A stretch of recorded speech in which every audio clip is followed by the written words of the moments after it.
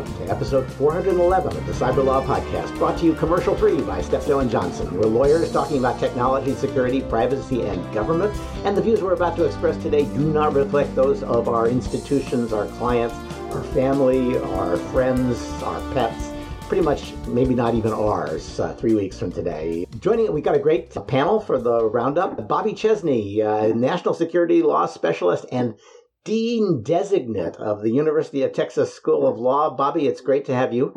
Hook 'em. Okay, yes, demonstrating his UT roots right from the start.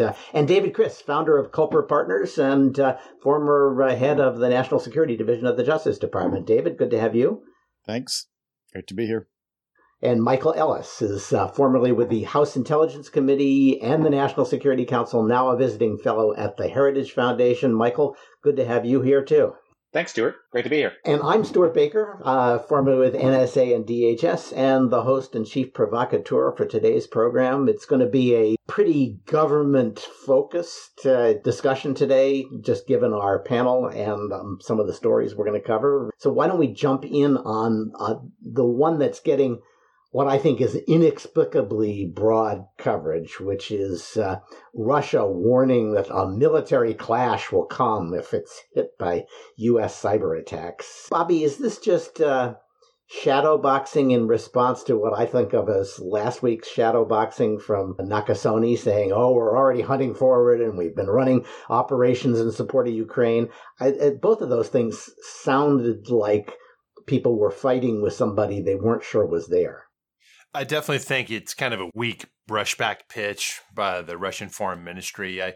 So, as you say, it comes on the heels of General Nakasone's statement that, all he said was, we're, quote, we've conducted a series of operations across the full spectrum, offensive, defensive, information operations. And of course, everyone seizes on his very generalized reference to offensive operations, which could mean a vast array of things, many of which would not be particularly escalatory, certainly in comparison to providing armaments, providing kinetically actionable intelligence, perhaps, that sort of thing. But what we've got here is, in the aftermath of yet another defacement of a Russian government ministry website, I think in this case, the housing ministry, was their website was made to say glory to Ukraine. This sort of thing has been happening periodically to Russian government and private sector entities during the war. There was a Russian Foreign Ministry statement that basically said attacks on critical infrastructure and government sites, we're not going to put up with it.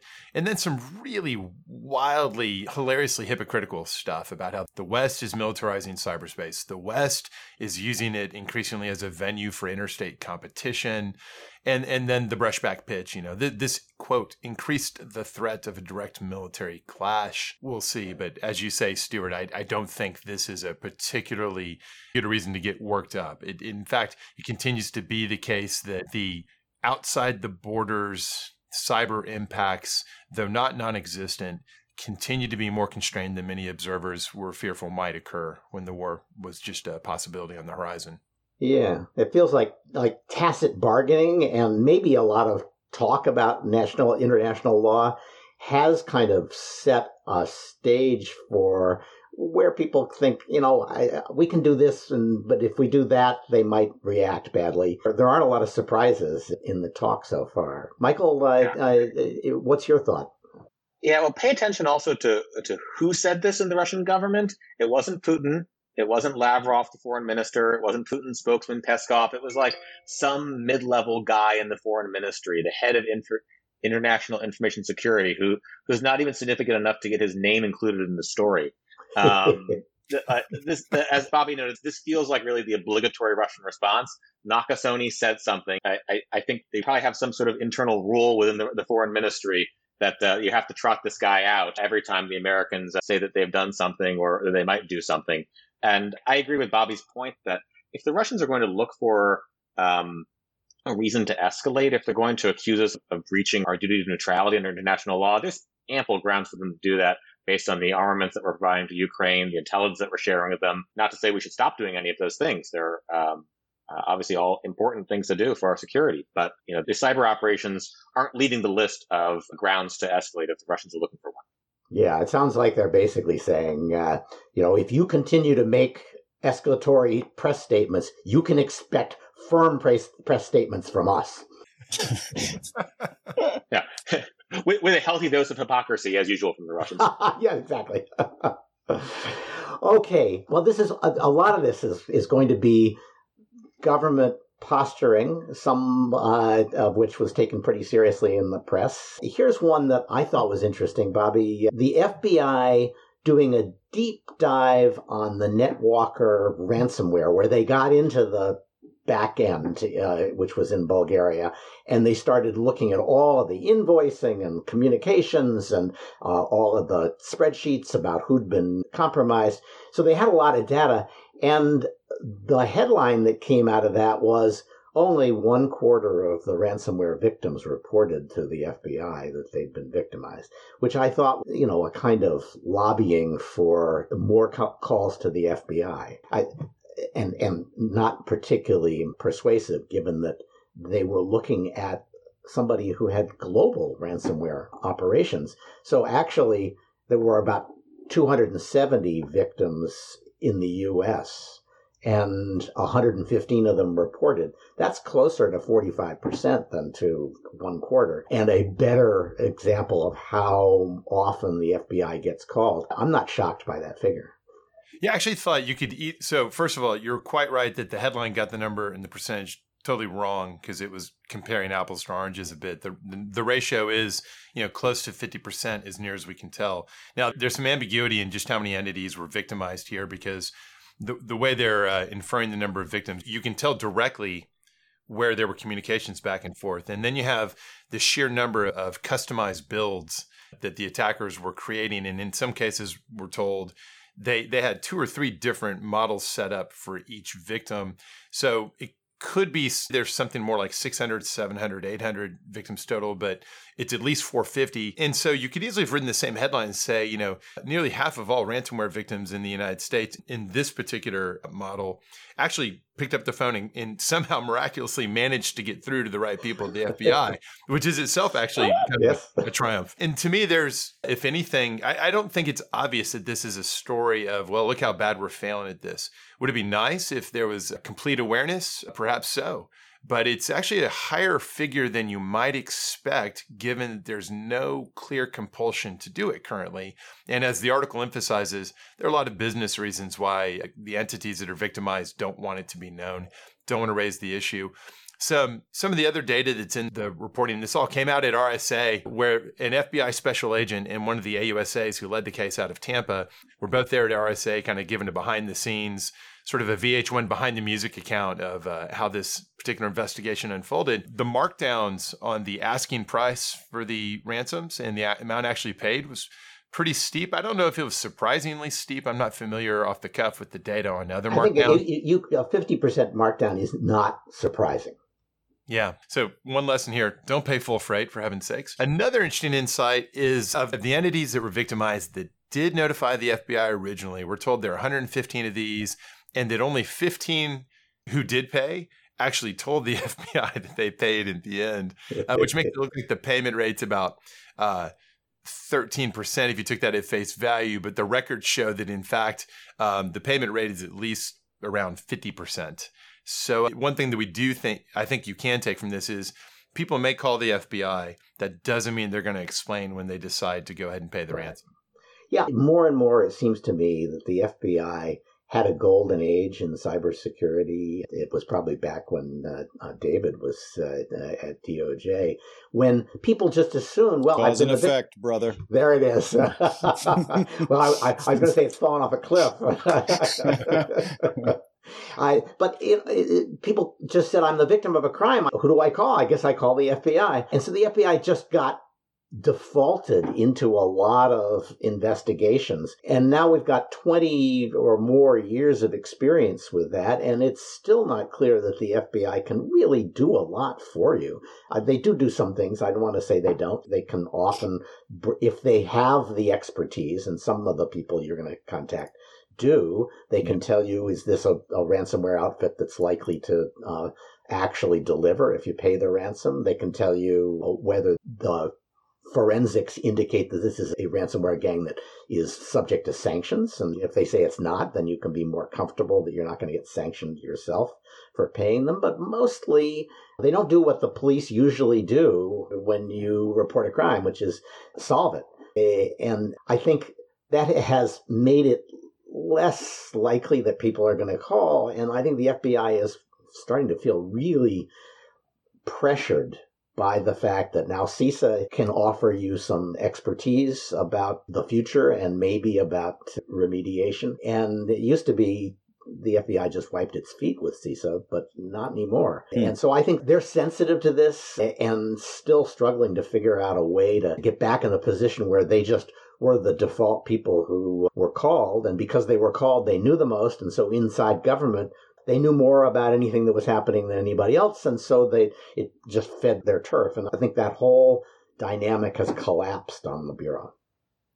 Well, it's a good thing if we get a little bit intergovernmental competition that drives people to be the best service provider for those in need. And if the same period you're describing, Stuart, also witnessed the rise of much improved private sector resources. A full picture of what's going on with these NetWalker victims would require knowing what happened with the ones who went straight to fill in the blank private sector entity to help them and what kind of result did they get.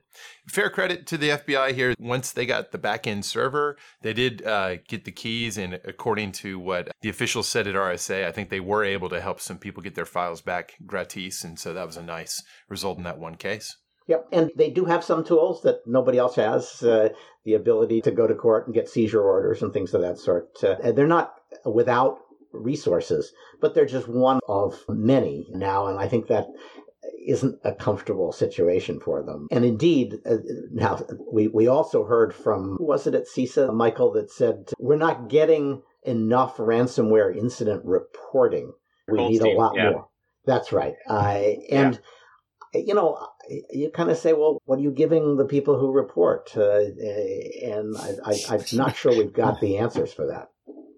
Yeah, I chuckled a little bit when I read the story as well, because, you know, it's a little sense of deja vu that we just went through a lengthy debate in Congress about cybersecurity incident reporting that culminated in a statutory requirement for critical infrastructure to report these incidents to CISA. And now it's over to CISA to write, and they've got 2 years into the statute to write the reg, and then another 18 months after that to get to a final rule. And you've got the CISA senior official, Eric Goldstein, going out and saying, well, we're not getting the reporting that we want. Well, you know, fair, but sharpen your pencils and get back to writing the reg. You know, then you'll have a requirement. And you know, this is why the statute was passed, to require the reporting to go into DHS. And, you know, to your prior point, Stuart, on the FBI, there actually has been some recent reporting as well that FBI has been working well. They say that both they and DOJ are engaging with CISA in writing this reg, and that they hope to be ahead of schedule. But recall the sour grapes in the FBI at the time this legislation was considered in Congress, issuing essentially their own statement of administration policy counter to what the rest of the executive branch's view was, saying that this legislation wasn't worth the candle if the reports didn't go directly to the FBI. It's nice to see that they're changing their tune now and recognizing the new reality that these reports are going to go to CISA, at least once CISA gets around to writing the rule, and that the FBI should work cooperatively within government rather than assuming that they're always going to be the first stop for victims. Well, I can't remember the stages of grief, but after denial and anger comes bargaining, I'm pretty sure. That's pretty much where they are. And I think to Bobby's point, CISA, Goldstein said, well, why should they report? Because we'll know more and we'll be able to give out indicators of compromise.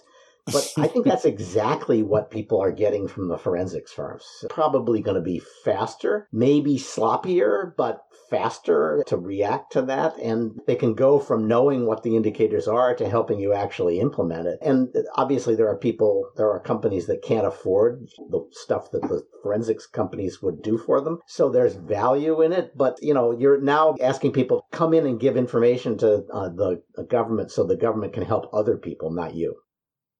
Well, and I'd add that there's also the state, local, and other governmental entities that are also in that bucket that we really need CISA to be able to perform that role too. Yep. All right. Well, let's keep going with all of our medley, our pageant of officials. These are basically stories where you just fly out to San Francisco and you sit in the audience at RSA and write the story, one story after another. I think these are all RSA speeches. So we are basically replaying greatest hits from RSA. I went to San Francisco. I'm just curious why there's no, what did Stewart do at RSA story from the press? That's what we're missing. Yes, because I stayed completely away from not only the press, but practically everybody who had anything to do with cybersecurity. And instead, I took grandsons to a series of San Francisco events and, the Muir Woods and Alcatraz and the best magic shop for good 1,000 miles and went bicycling in the rain forever. But it was great, and I did spend a little time with a few cybersecurity people. It was really fun, actually. There's this really interesting kind of sub-niche of pen testing that exists to help people break back into the wallets that they stored all their Bitcoin in 10 years ago and forgot the password for. At least they didn't throw it in the dump. But if you still got your thumb drive or some aspects of your Bitcoin, it turns out, not surprisingly, that 10-year-old security can sometimes be. Increasingly, people are making money doing that, and I spent some time with some of them. That was kind of fun. D&I, Avril Haines, her speech was really a downer. As far as I could see, she mostly said cybersecurity is just getting worse and worse. There are better tools. We've got ransomware people with profit motives breaking into stuff. The privacy lobby hates us. So what's the solution? How about more information sharing? And to be fair, she wasn't talking about you should give us more information. She was saying we should be doing more information sharing. And that sounds like, I get the sense, Michael, that that's a theme inside the government, that they've made a decision we should share more stuff that we could otherwise call classified. Yeah, necessary but not sufficient to deal with the various cybersecurity threats. The problems she's outlining aren't new. I did take note that she mentioned that there have been intrusions of even sophisticated networks. I wonder if she was acknowledging that, sometimes even the U.S. government's most sophisticated security is still going to be a vulnerability and still ways for attackers to exploit that because, frankly, defense is very, very hard in cybersecurity. The attackers only have to be right once and the defenders have to be right every time. And, yes, information sharing is good. We just talked about how we may see a little more of that between the private sector and the government thanks to these incident reporting requirements that are now in statute. And maybe we'll also see more going from the government to the private sector with the Biden administration's very forward-leaning declassification policy on Russia-Ukraine matters extending into other spheres to start reducing the amount of classified information and pushing some of that out into the public so that the private sector can make use of it. But again, I don't think that's really going to be a silver bullet for this problem either.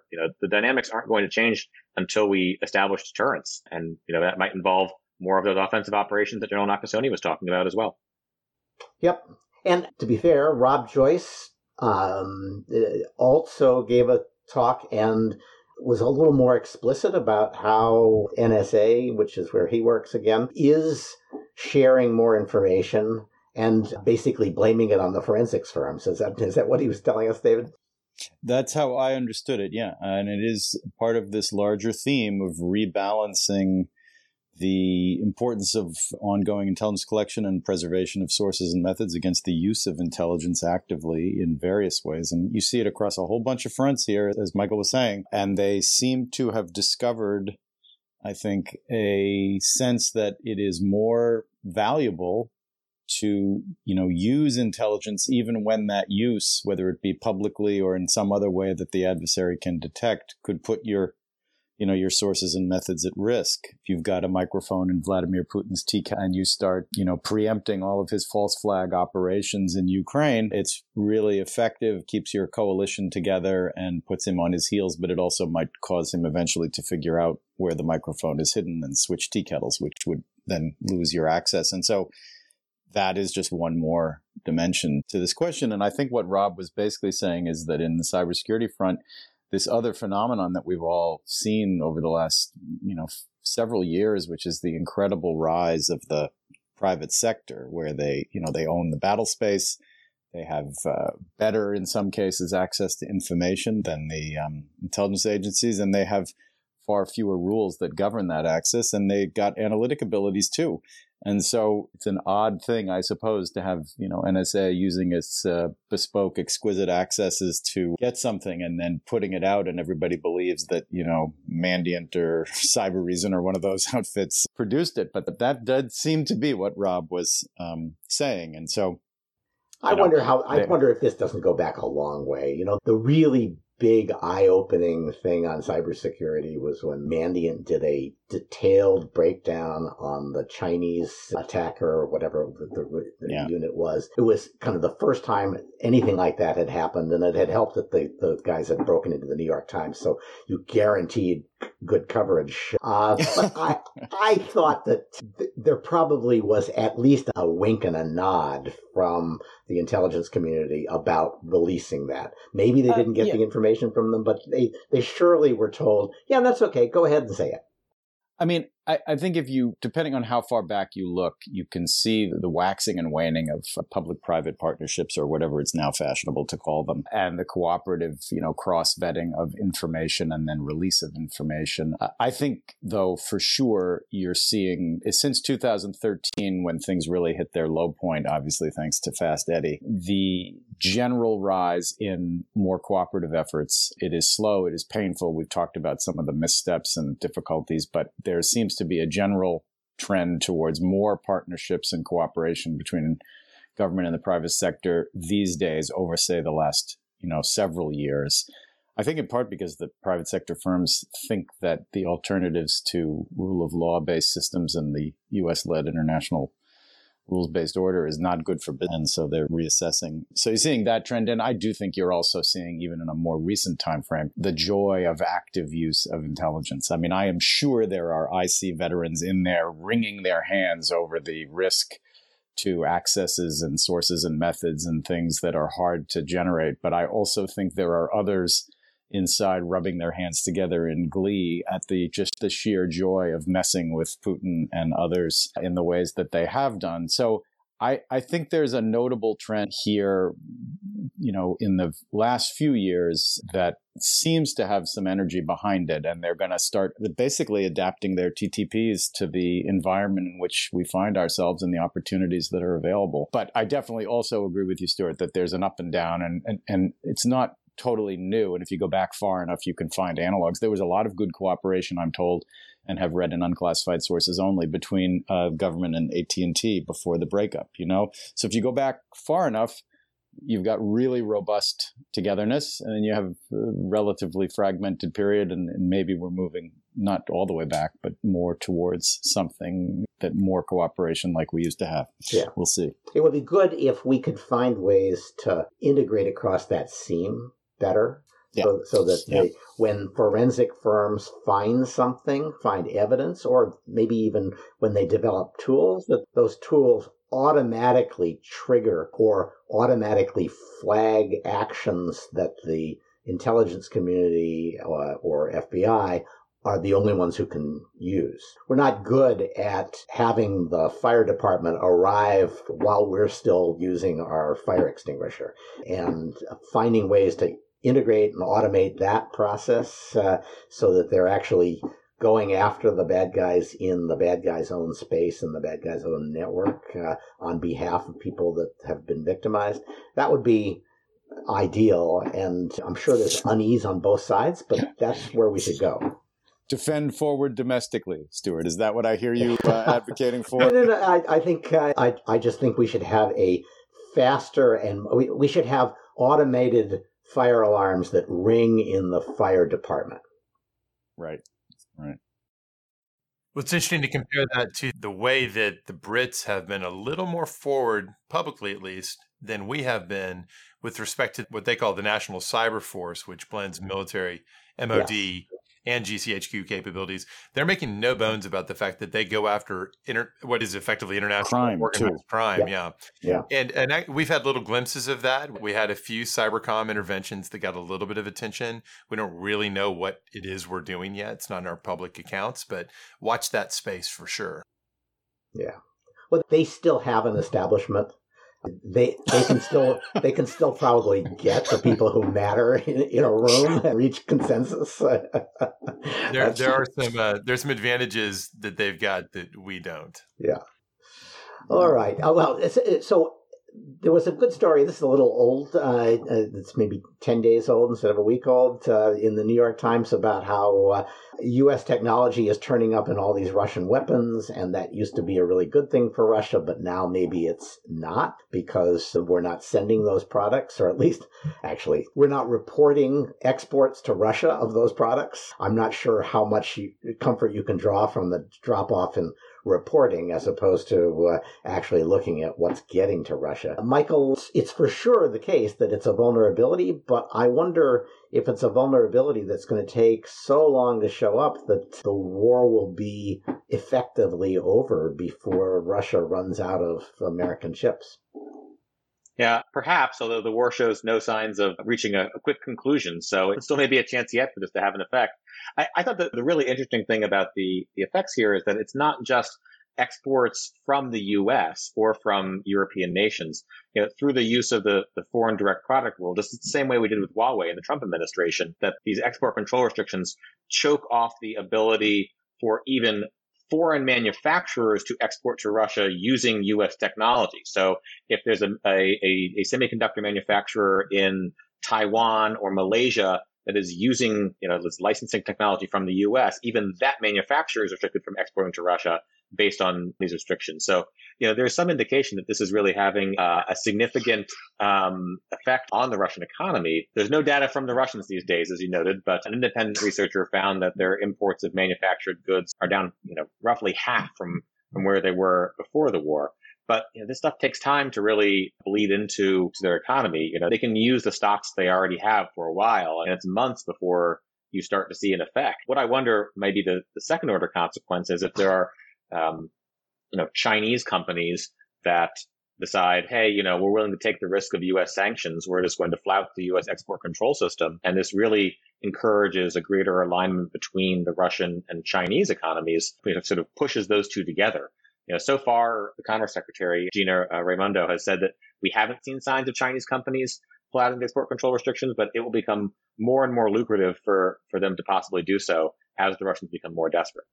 Yeah, but I think, Russia's not that big a market. And the consequences of getting on the wrong side of the U.S. government on something like this pretty significant. Our hold on all this technology is increasingly indirect. All right, there's U.S. technology that's been taken by a Dutch firm to build the machines that build the chips, that they've sold those machines to Taiwan, and Taiwan is making chips and selling them on to people. And we're saying, well, that's obviously U.S. technology. You can't sell it to the Russians. So far, we've made that stick. The Chinese are going to sooner or later break that hold. They're working very hard to build machines that can make chips as well as to make chips of their own. But for now, and against Russia, it's a pretty good tool. All right, so let's shift gears to yet another RSA speech, but I think maybe the last one we're going to talk about. Leonard Bailey from CSIPS gave a talk about the good faith the Justice Department's announcement that they weren't going to pursue good faith security researchers under the Computer Fraud and Abuse Act, which is, of course, the right result. And what made the story is he said, we talked to Congress about writing that into the law, and we couldn't figure out a good way to do it. And Bobby, actually, I kind of agree with him. I don't think there is a good way to write that in. Yeah, this is tough. All right. So there's Leonard, who's been at CSIPS forever and knows this as well as anybody, and effectively saying that what we can do is kind of develop in a common law fashion in actual applications where the lines are here. But when you're talking about the inherently blurry situation in which some outsider is engaged in hacking of some kind, and in the circumstances, perhaps a reasonable person could look at the interchange between that person and the victim and say, well, this looks like hacking followed by extortion, or hacking followed simply by a clumsy attempt to secure a bounty. And if the intervention or the thing is detected before they even get to the stage where they're negotiating, and it enables the attacker to say, well, hey, I was planning to approach you for a bounty. I wasn't going to extort you. This is a famously murky area.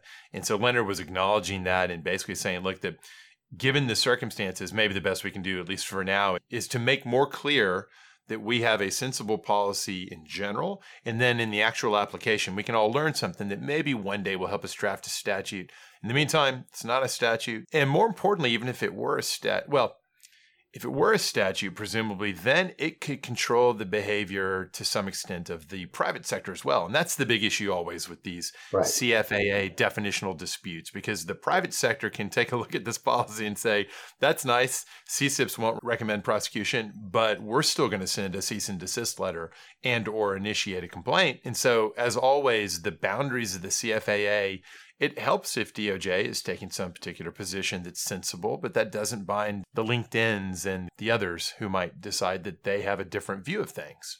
Yeah, I used to think that there was some value in having a civil cause of action under the CFAA, but increasingly I wonder what it's rarely used. Whenever it's used, there's probably a better statute that could be used. And the Venn diagram where you've got only the CFAA and nothing else is probably a bunch of cases that shouldn't be brought. We'd probably be better off getting rid of the civil cause of action. I certainly agree that we should at least consider separating the two. Whatever efficiency gains are made by just having the one standard and using that both for crime enforcement and for civil enforcement, it seems they're offset by the potential dangers that arise when the definition can be tugged one direction by one side and another by the other. All right, this is the story that I actually found most interesting. It was in Wired, and Bobby, I hope you'll jump on this as well, but I'll direct myself to Michael first. This is the argument that smartphones have totally screwed up the law of armed conflict, and particularly the distinction between civilians and combatants, because any civilian with a smartphone in his pocket, especially one that has an app supplied by the Ukrainian government, can say, hey, by the way, you might want to put some iron right here and turn in the enemy that they just bicycled past. And the article suggests that it's obviously a war crime just to shoot the guy on the bicycle as he goes by. I'm frankly not so sure that that's irrational, though. If you've been the subject of artillery attacks after past bicycle drive-bys, I think it'd be very tempting from a military point of view just to say nobody goes past us because they all have cell phones in their pockets. Yeah, no, so as you noted, a really interesting story. There's an app called the E-Enemy. Well, I should say the app is called DIA, and there's the E-Enemy feature of the app, where if you're a Ukrainian, you download the app and you can report Russian troop movements into the Ukrainian armed forces. So it's raising really interesting questions about the laws of war, about whether these people are becoming participants in hostilities, at least for the few seconds or few minutes while they have the app open and are reporting movements to one armed force. And, you could take that hypo that you just gave with the bicyclist reporting in an artillery strike. You could change that to the bicyclist has a grenade under their coat, right? And, yep. U.S. forces have encountered exactly that kind of scenario, right? In Afghanistan and Iraq, of civilians, who are concealing a weapon, join hostilities for just long enough to carry out an attack against U.S. forces, and then blend right back into the population. And this leads to really tricky questions. I think this issue is ripe for further study, for people to really give it a lot of careful thought about the best approach under the laws of war to these questions, because it's going to become even more widespread. I mean, you saw it at the start of the Ukraine conflict, even beforehand, with the widespread use of commercial satellite imagery, right? You have companies like Maxar and others that are putting out satellite imagery at a level of detail that was previously only available to governments. So, you can imagine in hostilities, if the Russians or the Chinese were to start shooting down all of the commercial satellites that might possibly provide imagery to U.S. forces, right? But how is the U.S. government going to govern its relationship with these, open source intelligence providers, right? Are we going to sort of impose these more restrictive rules that, force really like the same standard that we would apply to government collection onto these open source intelligence sources? If so, I think we're going to lose a lot of the value that we might obtain from really the widespread use of smartphones and all of the many sources of data that can be of use to the U.S. government and allied governments, from everyone walking around with an intelligence collection device in their pocket.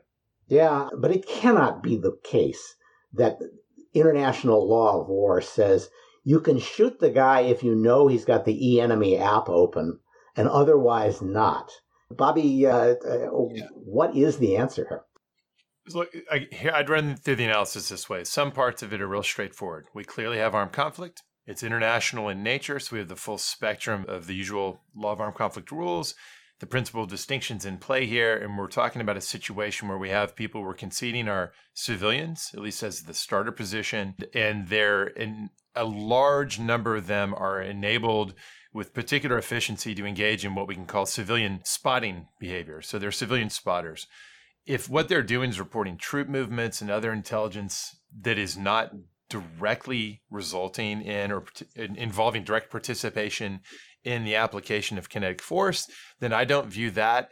It's something that could be the basis for them to be detained, et cetera, but it's not a basis for shooting them. It doesn't count as DPH if there's that break between what they're doing and when, and how force might be applied. If, on the other hand, they're calling in what amounts to artillery strikes, then they are, as we say, DPHing. They're directly participating in hostilities. Certainly during that window while they're doing it, they've waived, through their own actions, they've waived their immunity. Could a state who thinks this is happening enough just assume that if you see somebody with the phone anywhere in your perimeter or in a certain zone, can you just assume they're DPHing? I don't think that's actually how the law of armed conflict works. I don't think you can make that assumption. That doesn't mean you can't take all sorts of security-oriented actions when you observe that sort of thing. It just means you can't assume that they've waived without a little more basis than that and shoot the guy. But you can certainly go up and detain that person and inspect them, figure out what's going on. So it's not a choice between putting up with the behavior entirely and killing on sight, at least not in most cases. Although we did, in Iraq, we had a variety of roadblocks, and if cars came at the roadblock too fast, we did shoot them. Right, but that seems a distinguishable scenario from the scenario where there's somebody just pedaling by and you see they've got their phone to their ear. Yeah, I can distinguish those two. Okay, fine. All right. I think to make the Stuart's hypo thornier, right, you'd have to have the history of the last time the guy came by on a bicycle by the checkpoint, the artillery strike came in 30 seconds afterwards, right? Some indicia that there's a connection between the activity that you're observing and the hostilities, right? It's just that this actually is evidence that the civilian has shed their civilian status to directly participate. But I don't think this is going to make a difference for the Russian calculus. I think they're just going to shoot everybody. Yep. It's probably what the Russians are going to do. But they don't care about the more interesting question is what the U.S. And again, allied forces, militaries that are going to care a little bit more about the laws of war. What we are going to do in future conflicts when the same phenomenon occurs. Well, are we going to prosecute these guys? We're going to have an opportunity to prosecute people who have shot bicyclists, and they're going to raise this as a defense. And the question is going to be, what's our argument going to be? I really think we should underscore what Michael said. It's the first thing we all should have said is the Russians don't care about the nuances of this. All right. Well, we did not prosecute Goering for the air war, the civilian air war, even though that was the most obvious violation of then extant law of war committed. Maybe not the most, but one of the most. And we decided not to prosecute him because after a year or two of taking it, the British and then the Americans said, oh, yeah, bombing civilians? Yeah, we're all for it. And so we did ultimately decide what the law of war is for attacks on cities by our decision not to prosecute for the Luftwaffe's attacks on London. It gets complicated because of the role of belligerent reprisal. And then the question of whether that's still a legitimate move. That is to say, if you've been doing X and it's illegal, at a certain point, you've opened yourself up to a response in kind. And that arguably plays some role there. But I'm no expert on how those fine lines were drawn in World War II. Yeah. All right. Last story that I thought we should chew on is a story disclosing that the U.S. government had ordered travel companies, the people who maintain passenger name records and reservation data, essentially, to report on a Russian hacker who was outside the U.S. and on his travel. And then they finally caught him traveling in a jurisdiction where they could actually extradite him, Israel, if I remember right, and did. The Secret Service had used the All Writs Act for this, And it was presented, I think, by Bloomberg as kind of shocking that the government could spy on somebody's travel that way. I was less troubled by this. And David, I'm guessing you've used orders like this in the past. I would say this is a perfectly understandable use of authority that raises some increasingly interesting legal questions. So, I mean, as you said, you got an indicted fugitive who's hiding out, I think, in Russia, but he sometimes goes abroad. And so there's a warrant for him, and the Secret Service wants to get him if he goes to a friendlier country than Russia. Maybe they get a red notice, or if it's Israel, they can grab him there. And it turns out that, I guess, two companies handle about 2/3 of all air reservations and have records on them. So they get an all writs in aid of the arrest warrant that they have on the guy for weekly updates over a 2-year period. And so they have to sort of, notify the Secret Service whenever they get a reservation request for this. And so it's totally understandable if, you have a fugitive, you want to go get him, and you want to make sure when he leaves his safe haven and becomes subject to your reach on the long arm of the law. But there's a couple of issues here. The first is, we're all familiar with the Apple San Bernardino case and the use of the All Writs Act to compel assistance from the general public, or here, these two reservation companies, in support of authority to do a thing. And in the Apple case, a search warrant under Rule 41. And the best case for the government is the one they cited in their application here is the New York telephone case from the early 70s, in which the Supreme Court said that the All Writs Act could support an assistance order served on the phone company to help implement a pen register surveillance. And the court basically said, there's an explicit provision allowing for assistance in a full-blown wiretap case where they're getting the content of communications. So here, for this lesser pen register intrusion, which is just getting the numbers you dial, we think the All Writs Act can be used. The funny thing about it is that at that time, early 70s, Congress had enacted just one technical assistance provision in the Wiretap Act, in which a phone company could be directed by statute to assist with the implementation of a wiretap.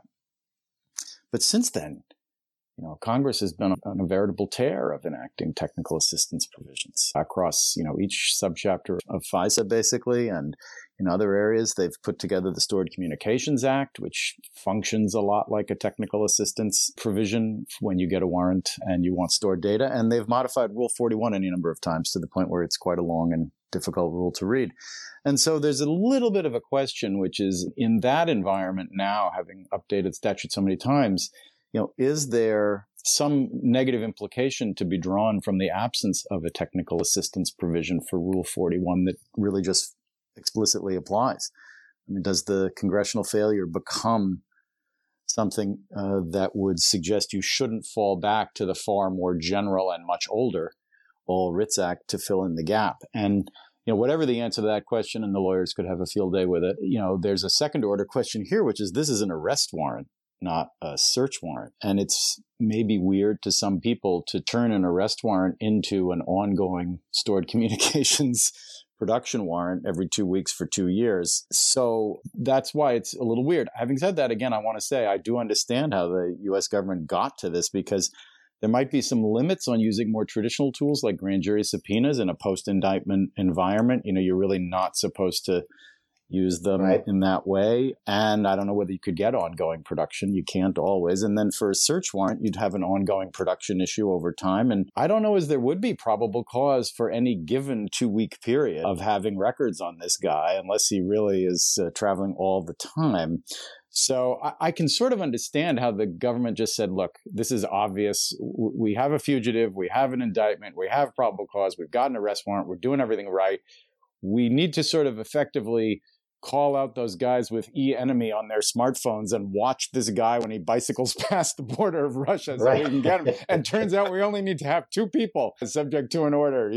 One is Saber, and I forget the other one's name, Travelport. And so if they just let us know whenever he makes a flight reservation, we'll be able to, roll this guy up. The All Writs Act is a flexible law. And so I think that's what they thought. But I wouldn't be surprised to see, in this case or one like it, a motion to suppress and, a good deal of litigation over it. Maybe I'm overestimating the complexity here, but at least I found it to be interesting to sort of think about adapting old law to the new world.